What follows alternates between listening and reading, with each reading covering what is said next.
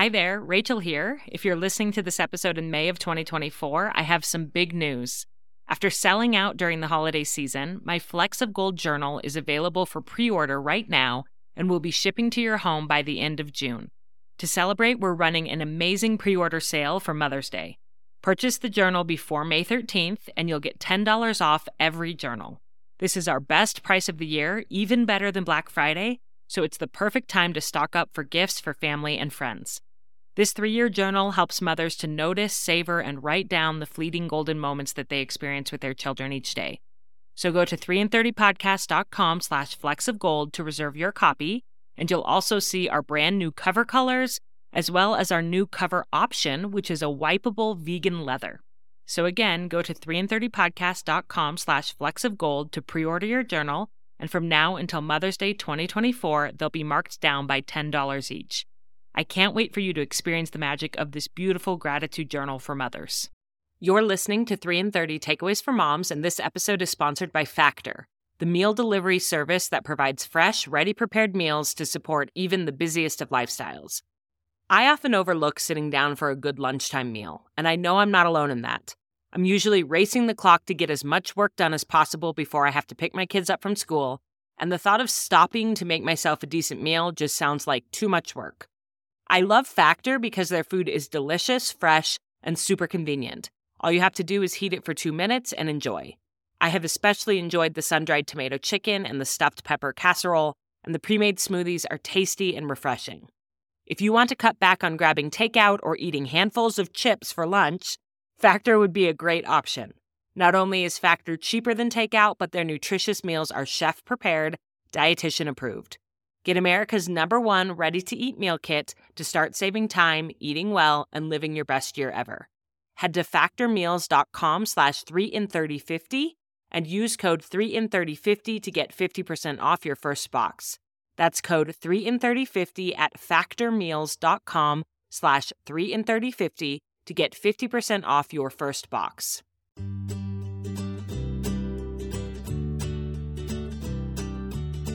Welcome to 3 in 30, a podcast for moms who want to create more meaning in motherhood.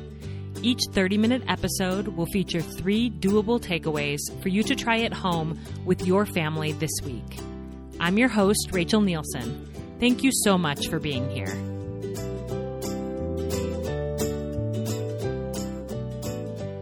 Today's episode, we're going to be discussing how to navigate our parenting triggers. But first, what is a trigger? Well, originally, the word was simply defined as a small device that releases a spring or catch and so sets off a mechanism. Thank you, Webster.com, for that definition. Within a parenting context, I think that definition works too, with a few tweaks.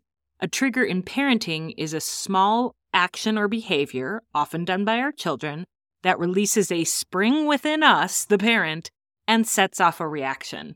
This reaction can sometimes feel like it is exploding out of us against our will, much like a real-life trigger was pulled inside of us. So what do we do with our internal triggers? Can we tame them, get rid of them altogether? Are triggers always a bad thing, or do they sometimes protect us? We're going to discuss those questions and so much more in today's episode with Nat Vikitsreth. Nat is a licensed clinical psychotherapist, a graduate school lecturer, a social justice practitioner, and a podcast host. Her organization, Come Back to Care, helps parents break free from the family patterns that they no longer want to pass down to future generations. Nat is a transgender Asian immigrant from Thailand, and she says she is passionate about helping parents go from parenting on autopilot to bold, conscious, and decolonized parenting, most of the time. I love her emphasis on most of the time because none of us is going to parent in a way that is perfectly aligned with all of our values all of the time. But we can take small steps every day towards parenting with more compassion and self-awareness. My conversation with Nat was such a delight, and I can't wait to share it with you. So here we go. Nat, welcome to 3 in 30. I am thrilled to have you here today. I am so honored to be here, Rachel. Well, this is such an important topic about navigating our triggers, and I know you have done deep work with this, both through your extensive education on the topic, but also through your own personal life experiences. I've been listening to your podcast, and I have loved how vulnerable and open you are, talking about your relationship with your own parents and how you're learning together to heal and to navigate triggers and to build the relationship that you want. And I just want to thank you for being so open and honest about your own work through this journey. Absolutely, Rachel. I feel like the topic of trigger is very important because we all have it and it does not define us. And a lot of us, parents especially, would go down this rabbit hole of trying to get rid of the triggers.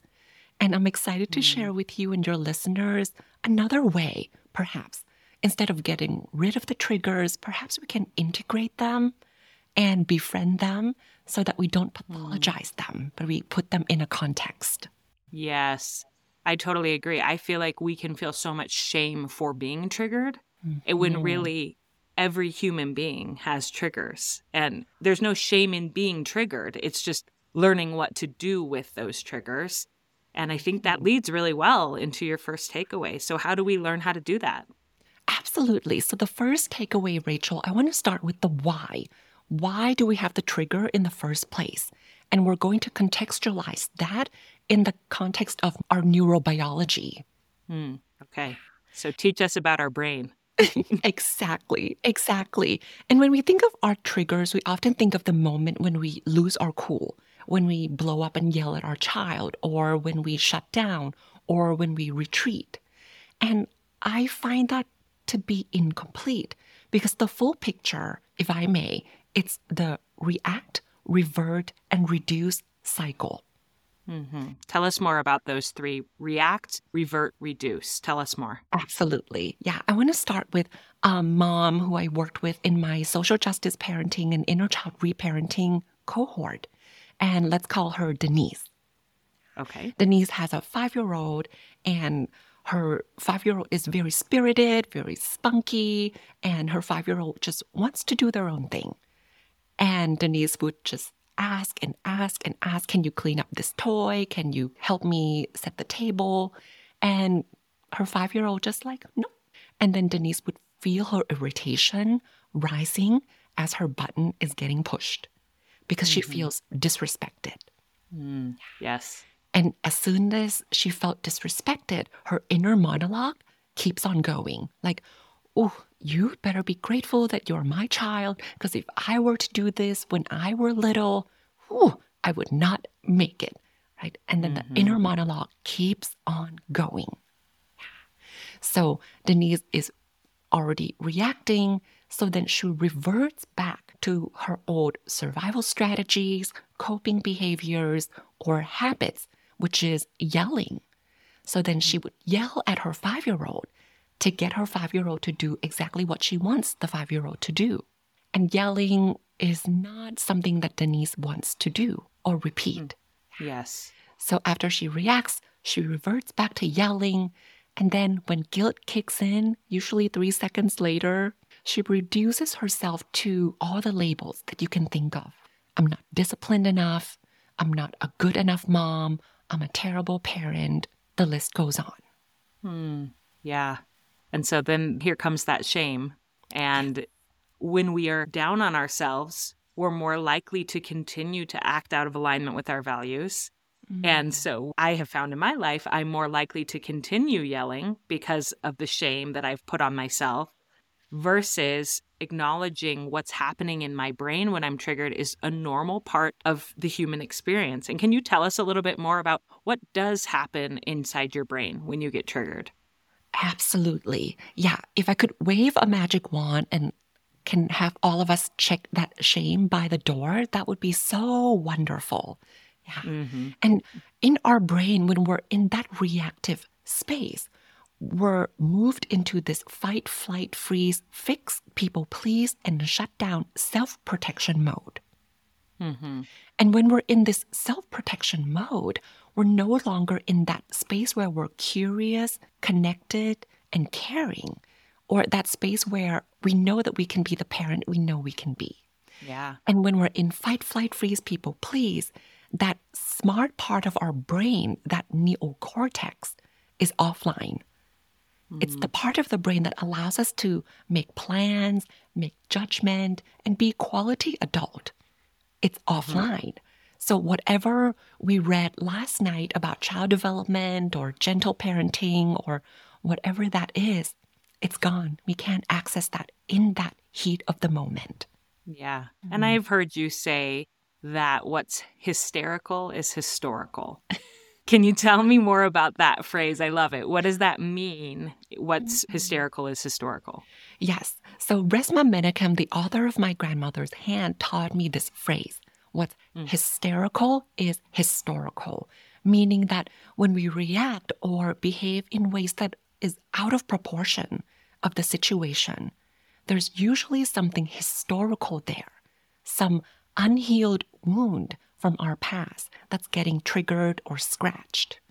So when we're stuck in shame, we often, like you said, Rachel, keep on yelling or going down that path that we don't want to go down instead of pausing and wondering, what's the wound underneath that trigger that I can direct my energy and attention into healing? Yeah, absolutely.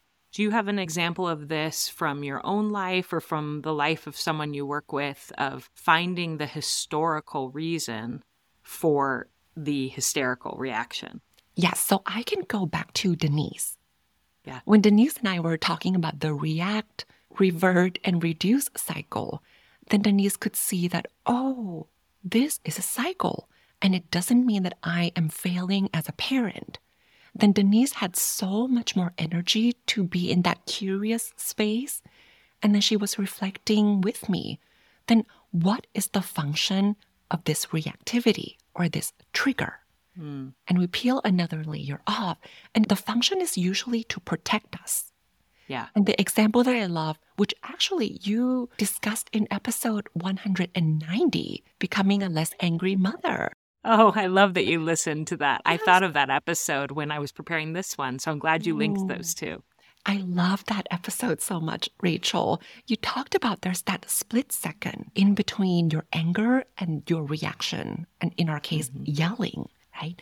And this cycle happens so quickly because it needs to happen fast to protect us.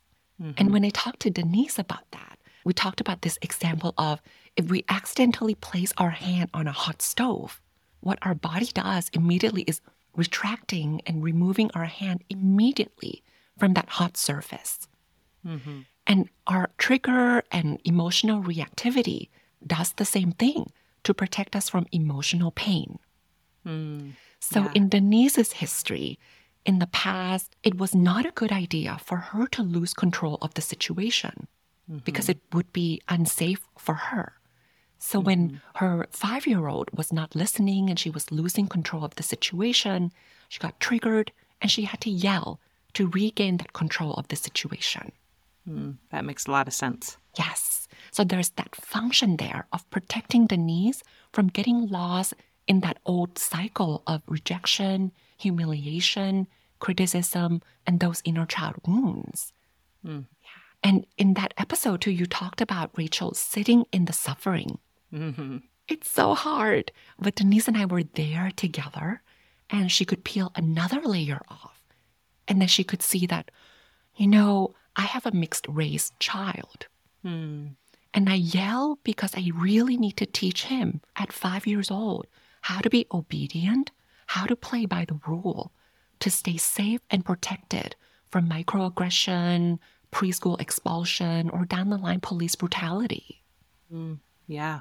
So of course she's fearful and reacting and having these triggers around not only wanting to protect herself, but also wanting to protect her child. So it's a loving instinct, but it comes out in unloving ways or ways that aren't in alignment with how she wants to really show her love.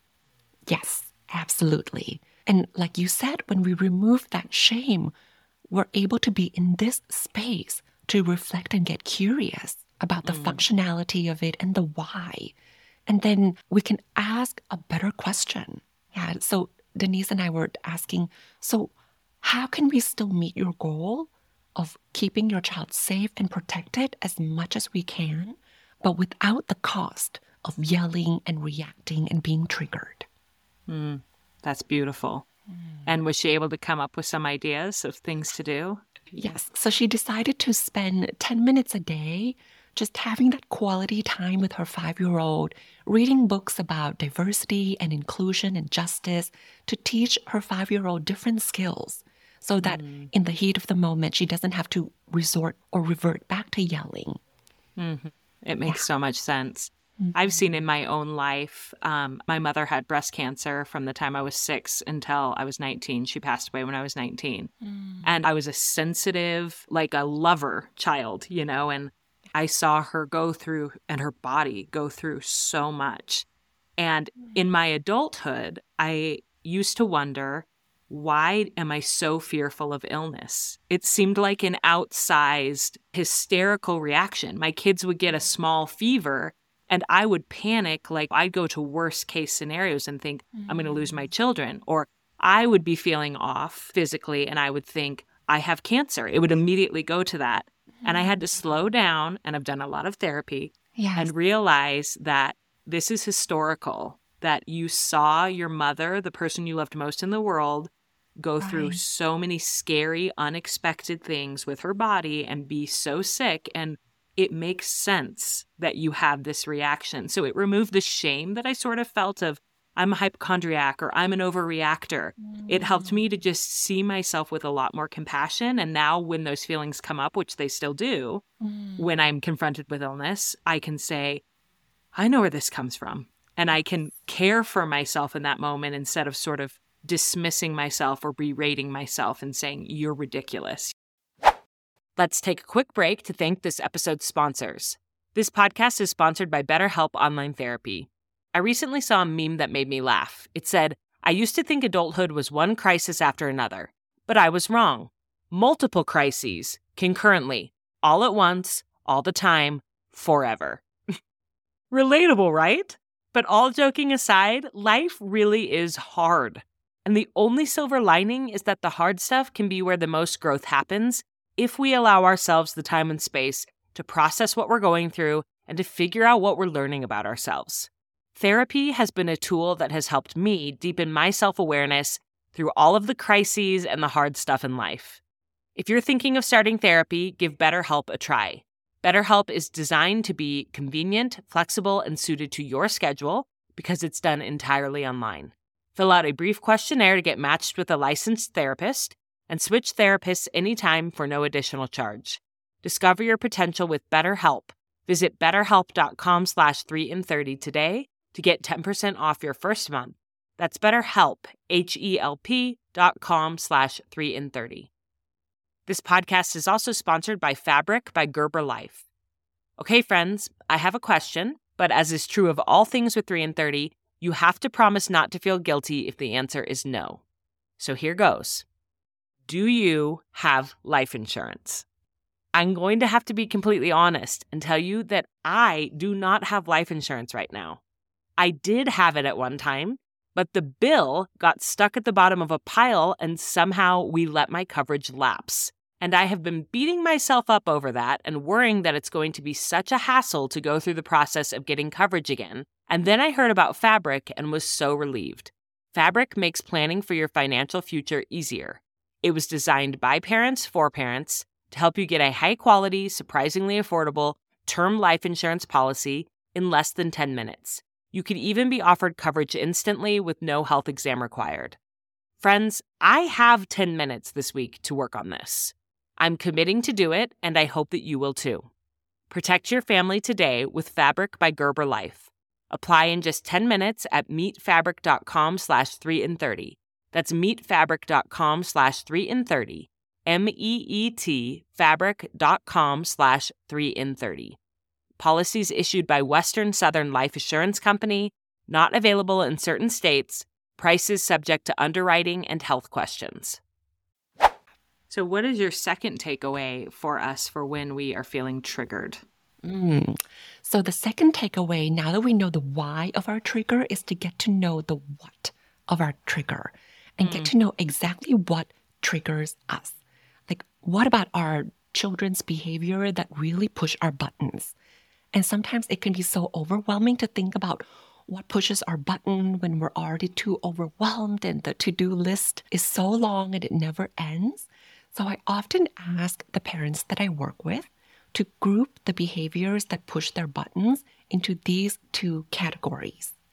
The first one is attachment, and then the second one is autonomy. And these two categories are based on our children's social emotional development. Okay. Yeah. And explain more, what does that mean, attachment and autonomy? What behaviors would fall under which category? The best teacher for this is little toddlers. If you remember bringing your toddlers to a birthday party, for example, and it's a new environment, and there are lots of kids, everything's so loud, you might notice that your toddler is kind of clinging on by your side, right? Scoping out the environment. And that's the attachment needs, that they need care and connection in that moment. And then when they feel safe enough and secure enough, you'll start to see they just kind of wander off on their own to explore the environment and engage with other people. And that's the autonomy side of it, where they're exploring the environment. And they might look over their shoulder, right? Like, Mom, are you seeing me? Did you see what I just did there? Are you delighting in me? And then they might just come back and circle back around, right? To come back for that snuggle and come back for that attachment recharge, if you will. So it's the coming in for attachment and then going out to explore the environment or autonomy. And in our context, Rachel, if I can ask you to reflect from your experience with me, we'll reflect on whether it's attachment category or autonomy category that tends to push your parenting button the most. And I'll go through the list. Okay, the great. Attachment is when your child is kind of clinging onto you, doesn't want to leave your side, demanding attention, care, and connection. So if I'm triggered when that happens, it's the attachment category. Yes. Okay. Yes. And then what's the autonomy category? The autonomy piece is the fun one, when our children are talking back, saying no, not listening to us, right? All the fun things we want them to do to be independent. And do you find that most people are more triggered by one category or the other? I find that it helps to kind of see that, oh, it's more of the autonomy side, or, oh, it's more the attachment side. But equally, I have parents who are triggered equally by these two categories. Okay. So in reflecting on my own experience, I immediately thought of a moment that I had when my children were younger, where they both needed me so much. So I think my daughter was about 1 or 2 and my son would have been 4 or 5. And I remember the moment of them crying and clinging to me, and they just needed so much from me.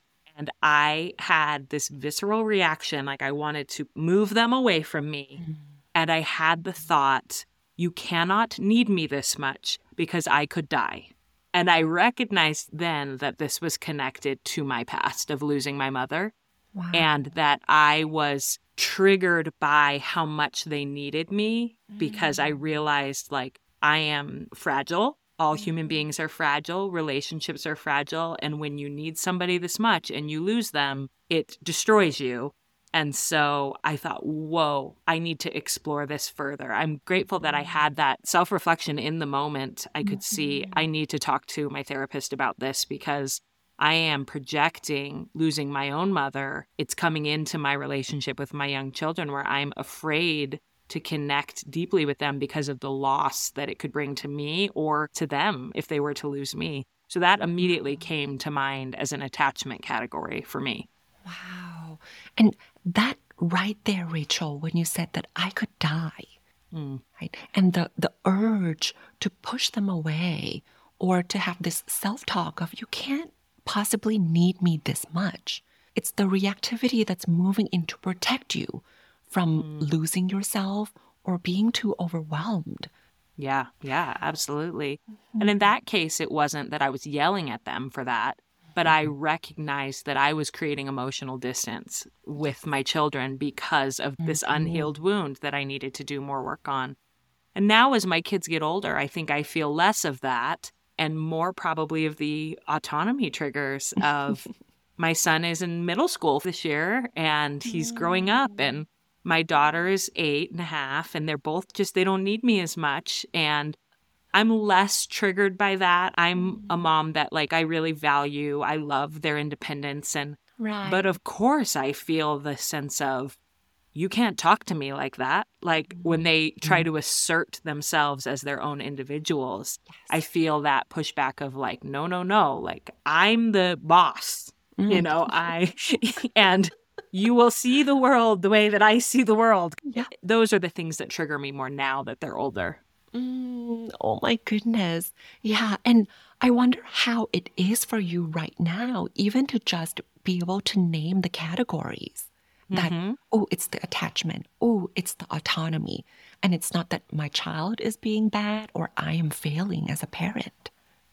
Yeah. I've never heard this described this way with these two categories. And it's eye-opening. And I think it'll just give me something to think about as I parent over the next few weeks of, oh, that's an attachment, or, oh, that's an autonomy one. And when we're unaware, when it's unconscious, we can't make a decision about how we want to react to the trigger. Absolutely, especially when the reactivity is life or death and it's about to protect you from being overwhelmed. That's why trigger work, it's so automatic. And that's why we repeat the same pattern that we're trying to break all the time because it happens so fast. So being able to name things, Dan Siegel calls it name it to tame it, which can help us give the language and then remove shame a little bit. Yeah. So we can better prepare ourselves for that. So here's my invitation to the parents that I work with, Rachel, where you begin to name what triggers you, the words, the facial expression, the behavior category, and then you prepare yourself, kind of bracing yourself for impact when the behavior happens again in the future. Because you know it will. It will. It will. Yes. And you can kind of notice different bodily cues leading up to your losing your cool with your child, right? It could Yes. be like this mom I work with, she would feel this butterfly in her stomach, right? And then that sinking sensation in the chest. So she would kind of use the sensation as a reminder to, okay, I'm going to place one hand on my chest and one hand on my stomach as a cue for me to sit up a little bit taller. And then she could kind of talk herself through it that, you know what? My child needs independence and I'm going to delight in that. It's not about me or my inner child. Yeah. That's beautiful. And I love the compassionate sort of noticing the trigger and thanking it for trying to protect you almost, and then saying, okay, but I'm okay. I've got this. Thank you very much for trying to protect me, but I don't need protecting in this moment, Yes. So then you can move Absolutely. along. That's Yeah. beautiful, Rachel. And that's our third takeaway, Rachel. Okay, perfect. Is to not get rid of our triggers and to befriend it and honor it. And there's a study that's done in the 80s and it gets replicated many, many times and it still yields the same result that I love sharing with parents all the time, that you only need to get it right 30% of the time. I have heard this study, and as the perfectionist, straight A student, I'm like, 30%? That's failing. Like, I only have to get it right 30%? I'm like, can that be right? But you're saying this study's been replicated. This has Been replicated. Yes. Oh, wow. And how wonderful. What great news for us as parents. You only have to get it right 30% of the time. Wow. Exactly. And then what do you do with the other 70% when you don't get it right? The 70% is the hard part, right? Which is we go back to reconnect with ourselves and our children after we react or our buttons get pushed and we lose our cool. And we reconnect and we apologize. Yes. Like, oh, I didn't mean to do that. What can we do better next time? Let's think about it together. So there's a plan attached to it. A woman that I work with in my self-assured motherhood program recently said, like, I am a master at repair.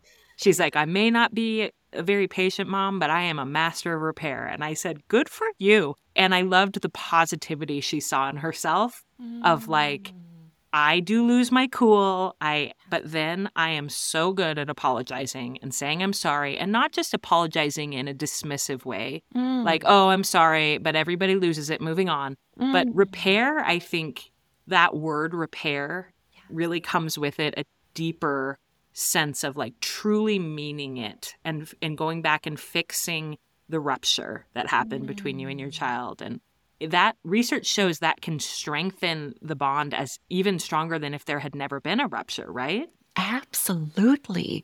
Because if we think in terms of our children, like what do they see in us modeling that behavior in that moment, right? They see us modeling problem solving and not perfectionism.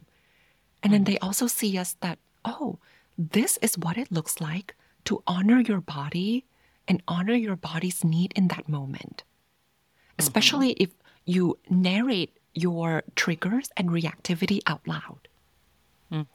Yes. Yeah. I remember. What would that sound like? It would sound like, you know what? I'm feeling this butterfly in my stomach and the heat in the back of my neck, and my jaw is really clenching really tightly. I know I'm feeling really upset right now. You know? And when I feel upset, like I just want to like stretch my body really quickly. And if it's appropriate, I invite parents to do it with their children. Like, do you want to stretch with me and just take a deep breath? Whew. So we actually really modeling that problem solving and actually regulation skills with our children too, and get them to do that with us. Yeah. And I do try, when I repair with my kids, I try to explain, this is what was happening for me. This is what was happening in my body. This is why I reacted the way I did. And also, it's never okay for me to lash out at somebody else, even though I was feeling all of those things.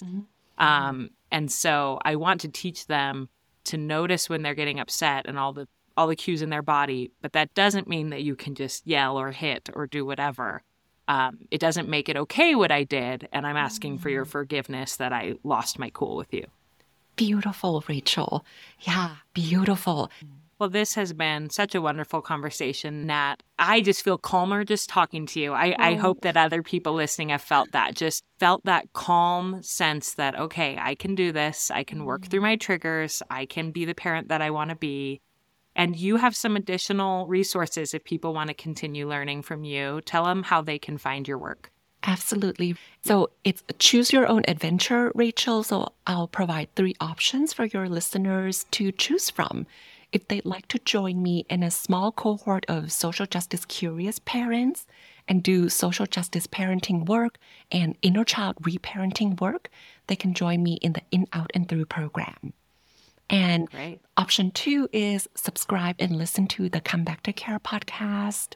And option 3 is to subscribe to the newsletter. And they can find everything at comebacktocare.com. Okay, perfect. I love that you gave 3 options on 3 and 30. That's perfect. 3 options to work with you. Absolutely. Absolutely. Well, thank you so much for your time and your wisdom and for being a guest on 3 and 30. This has been a really impactful conversation for me, and I'm sure it will be for the listeners as well. This is so fun for me, Rachel. What an honor, truly. Thank you, thank you, thank you. That was such a lovely, even healing conversation for me, and I hope it was for you as well. By way of recap, here are Nat's 3 takeaways for navigating parenting triggers. First, understand your brain to transform shame and guilt into action and healing. When you're triggered, it does not mean that you are a bad mom. This is a neurophysiological response that is trying to protect you from things that hurt you in your past or that you fear happening in the future. Understanding that can help you release your shame for being triggered and recognize it as a very human, very normal protective measure. And I thought of that when Nat said, when it's hysterical, it's historical. Reflecting on your story, your own past and history, can bring an understanding of where your triggers come from. Once you know that, you can make conscious decisions about how you want to move forward with self-compassion. Second takeaway, reflect on which of your children's behaviors trigger you the most and why, and then make a plan for how to address that. I love that Nat divides common triggers into 2 categories, those that relate to your child's attachment to you, and those that relate to your child's autonomy or independence from you. Which behaviors bother you the most? When they are clingy, needy, and whiny, or when they are independent, defiant, and asserting their own will. Maybe it's a mix of both for you, but as you reflect on which of their specific behaviors trigger you the most, you can start to create a plan of action. When my child rolls their eyes at me, they are trying to assert their autonomy, and I am going to take a deep breath and respond in this way. The more you proactively plan for triggers, the more you can sort of practice in advance how you will feel the trigger, but you can change the reaction. Third and finally, remember to reconnect and repair after a rupture. You are not going to be perfectly patient all the time, even with all the reflection and proactive planning and inner work that you do. But the good news is, you only have to get it right 30% of the time to maintain a strong connection with your child. The other 70% of the time, you just have to try to go back to them and apologize. Talk through it, work through it, and model accountability, humility, and resilience. If you'd like to learn more about this topic, I've put the links to several past 3 in 30 episodes about anger and yelling, practicing patience, in the show notes. I always include related episodes there if you want to dive deeper into a particular topic. You're doing great, my friends, and I'm so grateful that you're on this journey to more compassionate parenthood with me. I'm rooting for you, and I hope that you have a beautiful week with your family.